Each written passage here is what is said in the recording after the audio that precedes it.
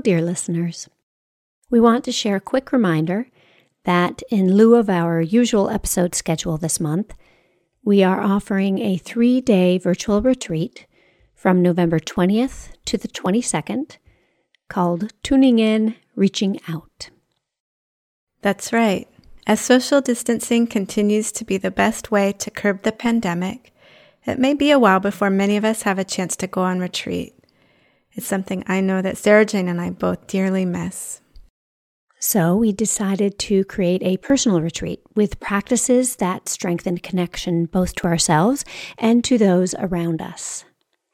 This is both self-care and a way we can fight the forces that seek to separate us. It's a potent way to promote a healthier, more just society. This is perhaps lofty, but we are committed to practicing for the benefit of all, individually and collectively. We've designed this experience to be easily adaptable to your schedule and life circumstances. We'll drop 2 guided practices a day around midnight and noon Eastern Time.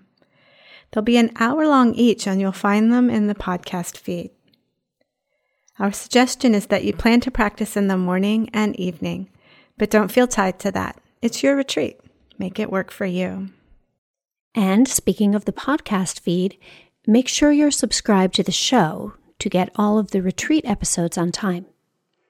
It can take some of the podcast apps up to 24 hours to update their index for people who aren't subscribed. And not to forget, we're also offering some optional live components to the retreat experience.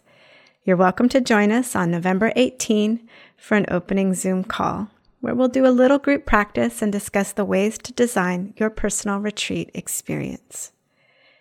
During the retreat, we'll host 2 Q&A calls on Friday and Saturday, along with a closing call on Sunday, November 22nd. To get details about the live calls and to receive tips via email, including sample retreat schedules, visit http://bit.ly/TIRO2020.